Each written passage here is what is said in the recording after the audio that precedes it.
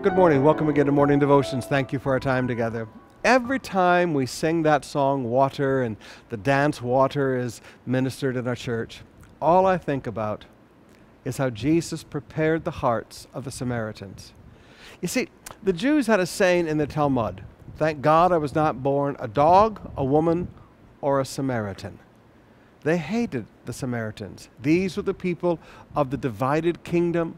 These were the people that had followed Jeroboam. They were not even considered true Jews. They were half-breeds. They were mestiza. And the prejudice against them was legendary in the heart of the Jewish people. They wouldn't even speak to a Samaritan. And Jesus sat down with that woman at the well and spent several days, and an entire village came to Jesus that day. Now, look at the seed that was sown. Acts 8, beginning with verse 4. Now there were those scattered. They went about preaching the word. Philip went down to the city of Samaria and proclaimed to them the Christ. And the crowd with one accord paid attention to what was being said by Philip. And when they heard him and saw the signs he did. Now, brothers and sisters, a great revival broke out in Samaria.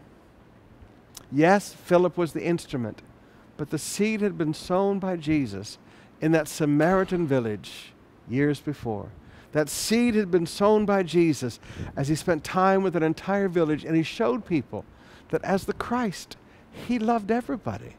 Now when Philip goes down there and begins to preach about this man that they had heard about, an entire city comes to Christ and a great revival breaks out. Now here's the lesson I want you to see. Many of you are seed sowers. You go into the province. You share with your families. You show them how God breaks down the walls of prejudice. You open your heart to people. People come to Christ. And there's a small move of God, just like Jesus with the woman at the well that day. There's a small move of God, and a small number of people are saved, maybe a barrio. But as they begin to talk, later a crusade comes into town, and a huge harvest of souls takes place. But it all started with a seed that was sown. Some of you, you do the crusades. Some of you, you're like Jesus with the woman at the well. You're sowing the seed that later will burst into full revival.